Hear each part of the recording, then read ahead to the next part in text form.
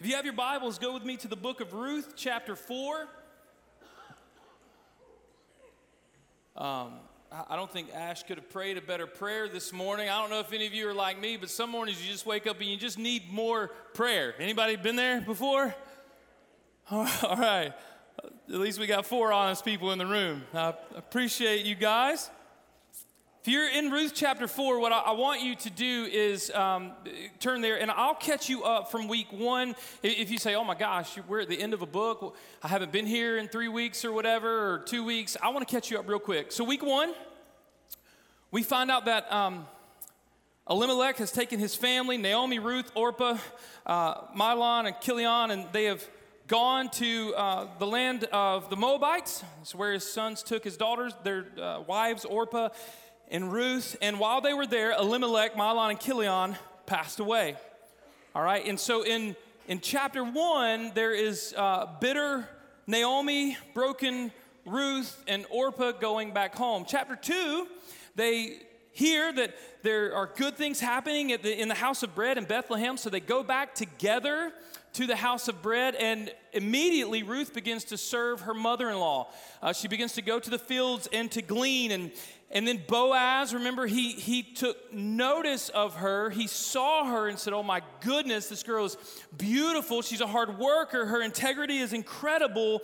I like her, right? That's what we said together. He was like, all right, girl. You know, I mean, it was kind of one of those moments for Ruth and Boaz. And then chapter 3, it would be fun just to skip it because it got kind of saucy, right? Like there was that weird thing at night where Ruth uncovered his feet and she laid down, and Boaz wakes up, he's like, what's going on? And so she proposes marriage, and at the end of chapter 3, we're left with this cliffhanger, right? The end of chapter 3, Boaz says, listen, I will redeem you. I would love for that to take place, but there is someone that's actually closer in the family line than me that could redeem you. So let's see if that works out. But if not, I will redeem you. So we're kind of left with this cliffhanger. And we find ourselves in Ruth chapter 4. I'm going to read you the first 6 verses, and then we're going to pray one more time together. Now Boaz had gone up to the gate and sat down there. And behold, the Redeemer, this guy that Boaz was talking about in Ruth chapter 3, he came by, so Boaz said, turn aside, friend, and sit down here. And he turned aside and sat down, and he took 10 men of the elders of the city and said, sit down here. So they sat down. Then he said to the Redeemer, Naomi, who has come back from the country of Moab, is selling a parcel of land that belongs to our relative Elimelech. So I thought I would tell you of it and say, buy it in the presence of those sitting here and in the presence of the elders of my people. And if you will redeem it, redeem it. But if you will not, tell me, that I may know, for there is no one beside you to redeem it, and I come after you. And this is what the guy said, I will redeem it. Hold on a second. Can you imagine for a minute if you're Boaz in the story?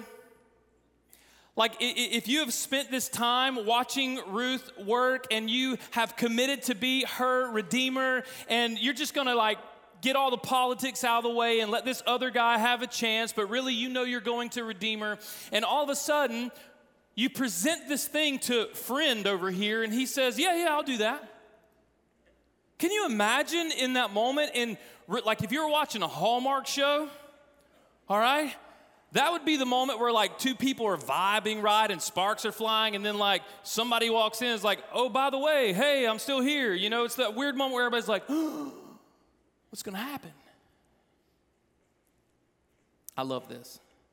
Then Boaz said, oh, by the way, the day you buy the field from the hand of Naomi, you also acquire Ruth the Moabite, the widow of the dead, in order to perpetuate the name of the dead in his inheritance.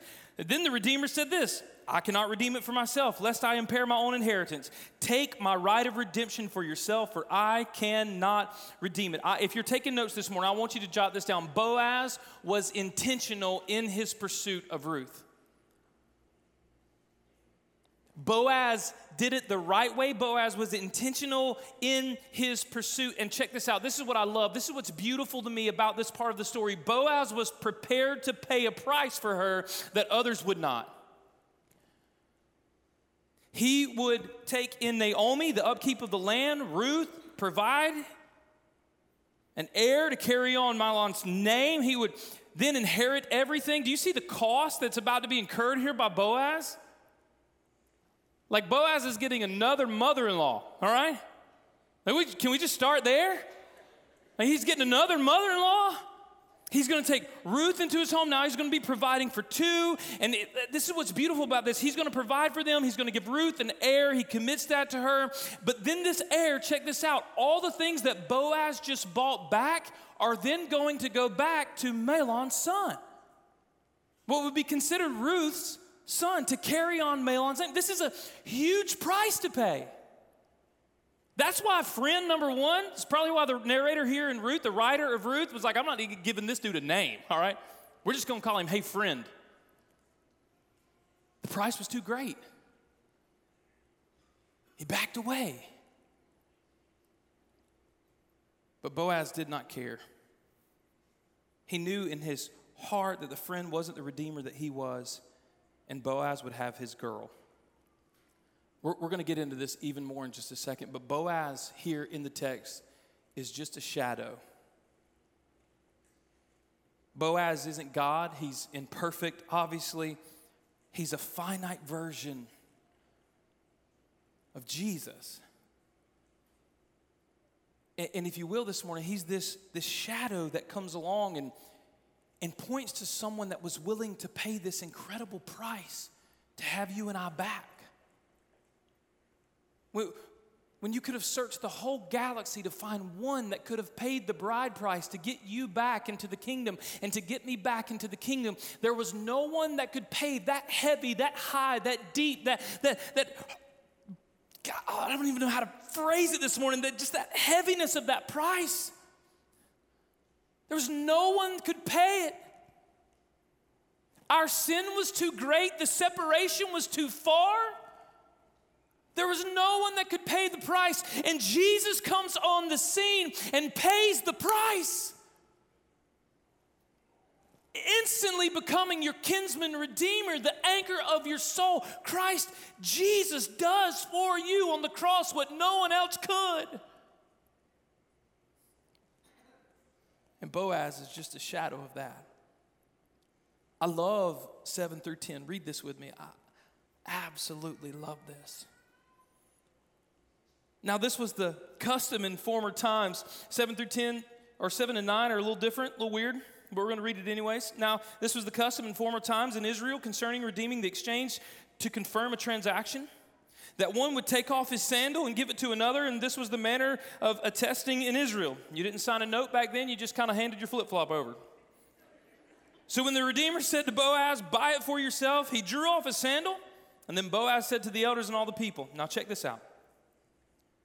Church, this is, for me, the most exciting moment in the text, all right? Because Boaz preaches the gospel. Boaz turns around, and by this time, obviously, he gathered 10 elders together. No-name friend over here is still hanging out with a sandal, extra sandal in his life, whatever. And all of a sudden, Boaz turns around and starts to address the people. And listen to what he says. Then Boaz said to the elders and all the people gathered, you are witnesses this day that I have bought from the hand of Naomi all that belonged to Elimelech and all that belonged to Chilion and Mahlon. Also, Ruth the Moabite, the widow of Mahlon, I have bought to be my wife, to perpetuate the name of the dead in his inheritance, that the name of the dead may not be cut off from among his brothers and from the gate of his native place. You are witnesses this day. He said, well, TJ, all he said is that he paid the bride price and he redeemed Ruth and now she was going to be his wife. No. Let's back up together. Boaz preaches a gospel sermon millennia in the making. Listen, I want you to see this. The Moabite, the nobody, the discredited, the one with all the baggage and all the brokenness in an instant goes from being a Moabite with nothing to her name to being a bride with an inheritance. Listen, this morning, I hope that you can see in your own life that the day that you met Jesus Christ was the day that you went from a broken sinner, disconnected, undone, lost, without an inheritance, instantly becoming a son or daughter with an inheritance forevermore. I hope you can see that this morning. He paid a price. More than that, I love that he says a name that was dead can live again. What does he say? I brought her to be my wife so that the name of the dead is an inheritance. The name of the dead may not be cut off from among his brothers and the gates of his native place. So wait, Boaz turns around as the kinsman redeemer to Ruth and says, hey, by the way, things that were dead are going to be alive again. Why is that good news for us? Because Jesus this morning is the only one that can take the dead parts of our hearts, the dead things in our lives, our spiritual depravity, and give it a name again. He can take our brokenness, our undoneness, our lostness. He can draw us back to himself, and he can make that which is dead alive. It might hit you different when you realize you're dead without Christ. Sure, we can live and we can do things and have relationships, careers, degrees, diplomas, all these things. But if we are without Christ, they're all dead. If we are without Christ, we're dead. Think of the things, and we're going to move on in just a second, but the things that Boaz preaches here in this text, I love. The Moabite will become the bride. The name of the dead will come back to life. Bitter Naomi will have a table to sit at, and she'll no longer be bitter. She'll share in the joy of Boaz's home. And every aspect of their lives that the world would have looked in on and said, this is too far gone, this is undone, they're dead and gone. Their hope has been squashed. Their way back into the people of Israel, like there's this Moabite woman living with this bitter lady. Things are just not good. Everyone would have written them off in an instant. Moabite became the bride. The name was resurrected to life. Naomi has a table to sit at. Boaz was redeeming everything that everyone else said was dead. Do you hear me this morning?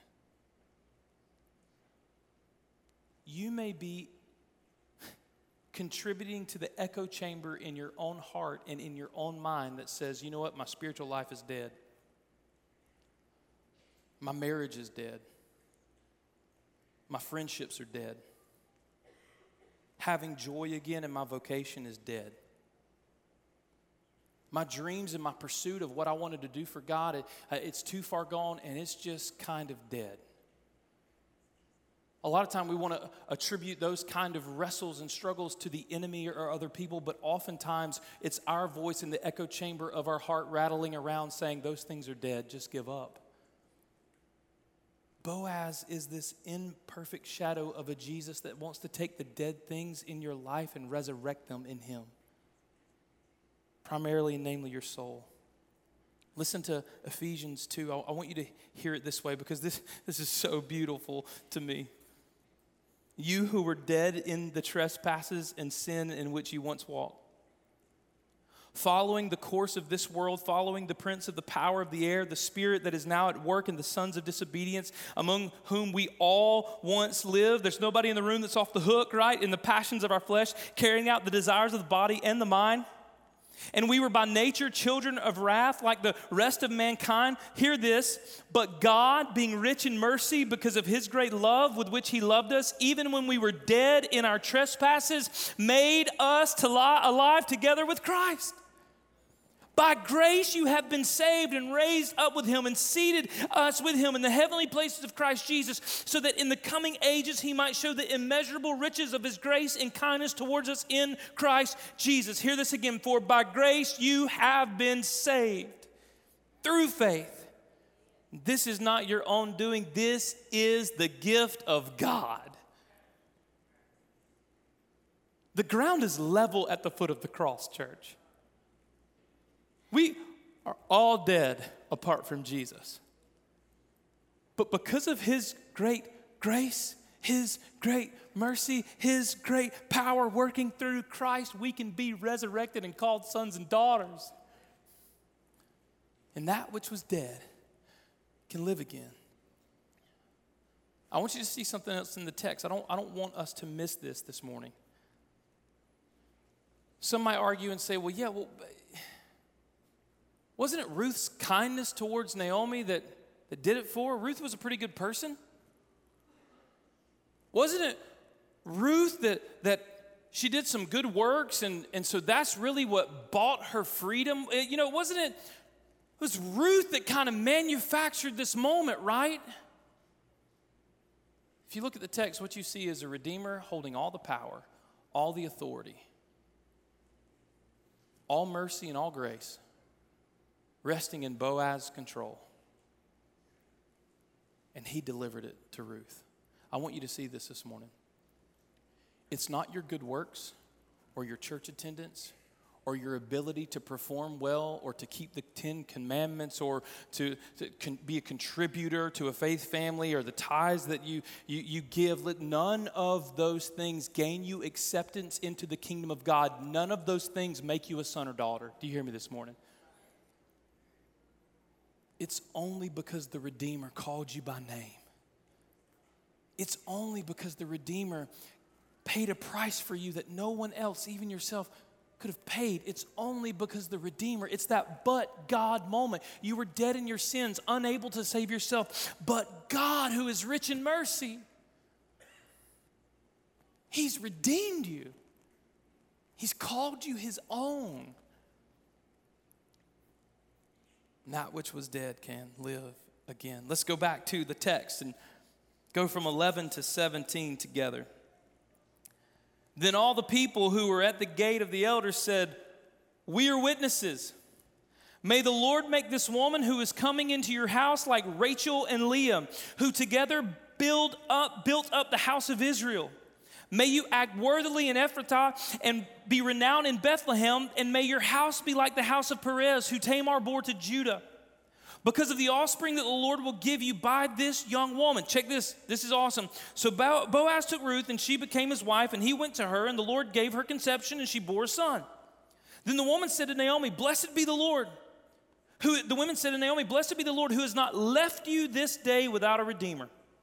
And if you're taking notes this morning, if you got a pen in your hand, if you don't, snag your neighbors real quick and just circle this over and over and over. I want you to remember this. Take this on your car if you have to, on your steering wheel. Put it on your mirror in your bathroom. I want you to hear this phrase over and over. This day, the Lord has not left you without a redeemer. Do you hear me? No matter what you've been through, no matter what you're walking through, no matter how difficult life has been, hear the words of Scripture jumping off the page. This day, the Lord has not left you without a redeemer.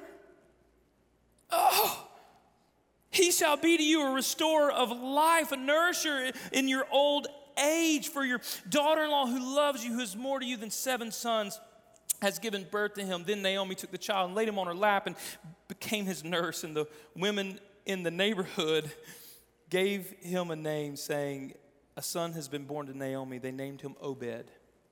And he was the father of Jesse, the father of David. Oh. The Moabite woman with nothing to offer becomes David's great-grandmother.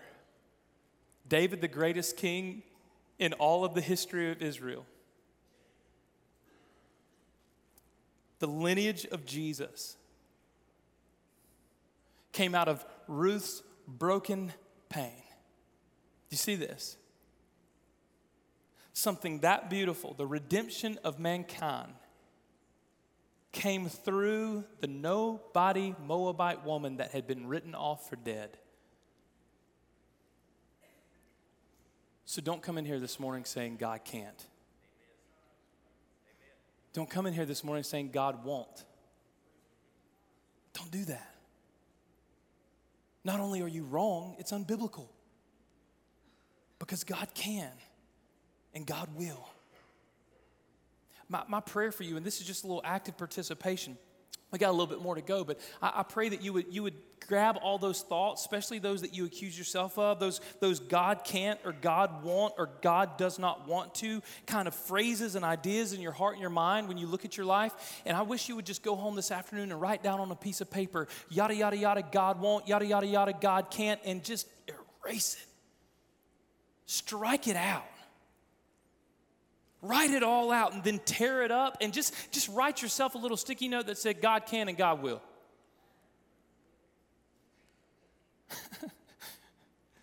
The Lord has not left you without a redeemer. Now, I said it earlier, and we even dove into it a little early because it was just too good to stay away from. But as beautiful as this story is, this beautiful hallmark story of Ruth being redeemed and Boaz getting a wife and the dead being resurrected, his name anyways being resurrected and honored, as beautiful as that is, it pales in comparison to the story that swims under the surface. As much as I would like to, and all of us would love to applaud Boaz, we have to pause and remember this morning. We love to grab characters and cling to them, but we have to pause and remember this morning. Maybe say this phrase, let it rattle around in your heart. Jesus is a better Boaz.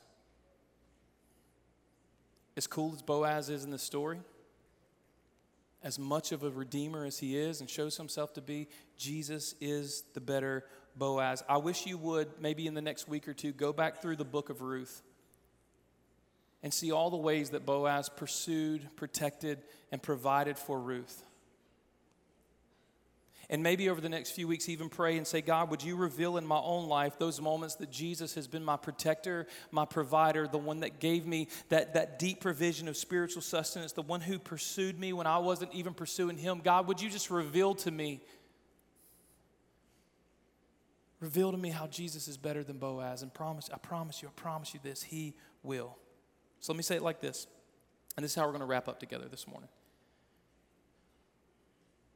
To close all of this together, we have to ultimately ask the question, if that's true, TJ, if Jesus is a better Boaz, what makes him better? Some people would say, well, it's because he lived a sinless life, right? Or maybe because he died without sin, but in the sinner's place. Today, I would say the thing that makes Jesus the better Boaz, the thing that makes Jesus the author and finisher of our faith, the thing that makes Jesus the pursuit of our heart, the thing that makes him the better Boaz is the life that he lived, the death that he died, and the resurrection that he put on display for the world to see. This morning, that's what makes him the better Boaz. That's what makes him worthy of our worship. It's not just because he blesses us with good things. It's because through the resurrection, he validated himself as the better Boaz, as the greatest redeemer of all time. I want you to jot this down really quick. What makes Jesus the redeemer of all redeemers is the life that he lived, because it was completely sinless. See, it wasn't enough for Jesus to just come and die on a cross. He lived in our place, genuinely. Scripture says in another place that he's the propitiation of our sin.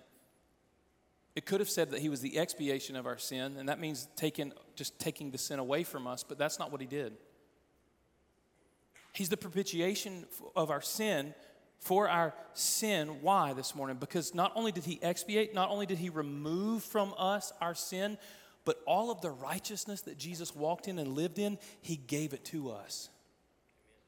He's the greatest redeemer of all time this morning because he lived in your place. We say it all the time that he died on the cross in our place. Listen, hear me, church. He's the greatest redeemer of all time because he lived in your place. Because he knew that we would be wretched, jacked up people in need of a Savior. So he came and lived a sinless life. The Bible says he made him who knew no sin to become sin for us so that in him we might become the righteousness of God. So you and I this morning, if you are in Christ, you stand worthy, accepted, loved, redeemed because Christ has given you his life. Oh, he's given you his life. But what makes Jesus the greatest redeemer of all time is not just the life that he lived, but it is the death that he died as well. If you're taking notes, you can jot this down. Why? Because the death was substitutionary. As much as his life was. He lived a sinless life in our place, and then he died a sinner's death in our place, having never sinned. You say, TJ, what? Maybe you're like I've been so many times in my life, and you kind of grapple with skepticism. You say, well, TJ, a lot of people died on the cross, right? I mean, Jesus was crucified between two common thieves, criminals.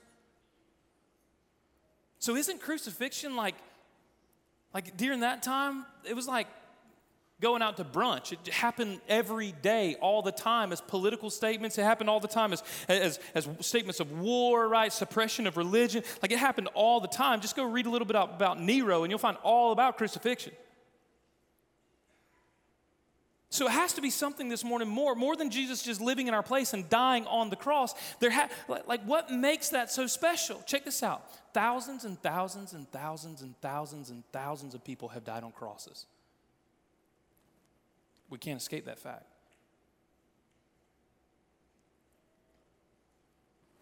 But only one man embraced the full wrath of God on the cross for your soul. Only one person had lived so sinless that they could consume and be consumed by the wrath of God on Calvary's hill. Yeah, thousands of men died by way of crucifixion, but only one man came face to face with the wrath of God that was poured out for your sin and for my sin. And that makes Jesus the greatest redeemer of all time.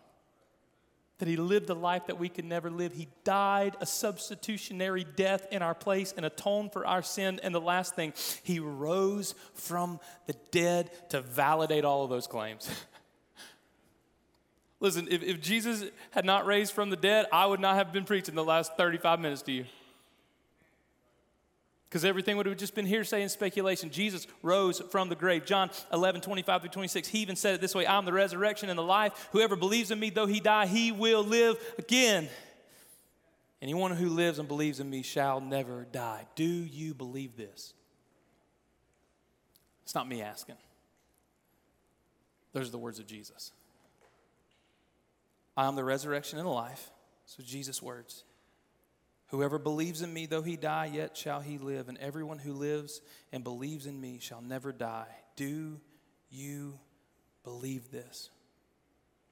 This morning, as we have a time of response together,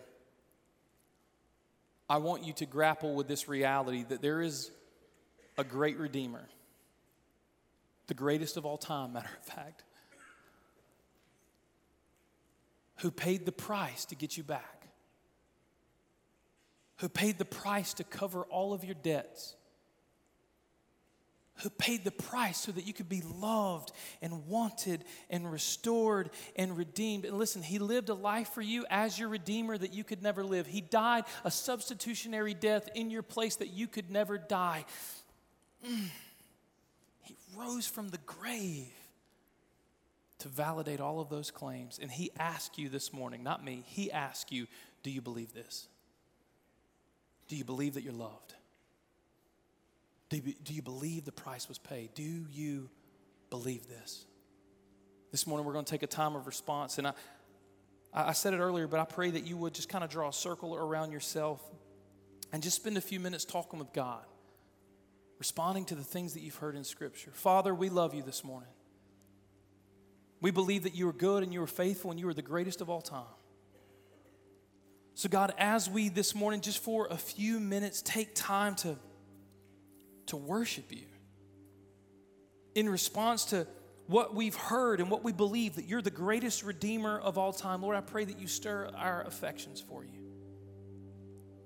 Pray you silence the enemy, and God, Lord, even silence our own words that rattle around in the echo chamber of our heart that says you can't or you won't. God, we believe you can and you will. In Jesus' name.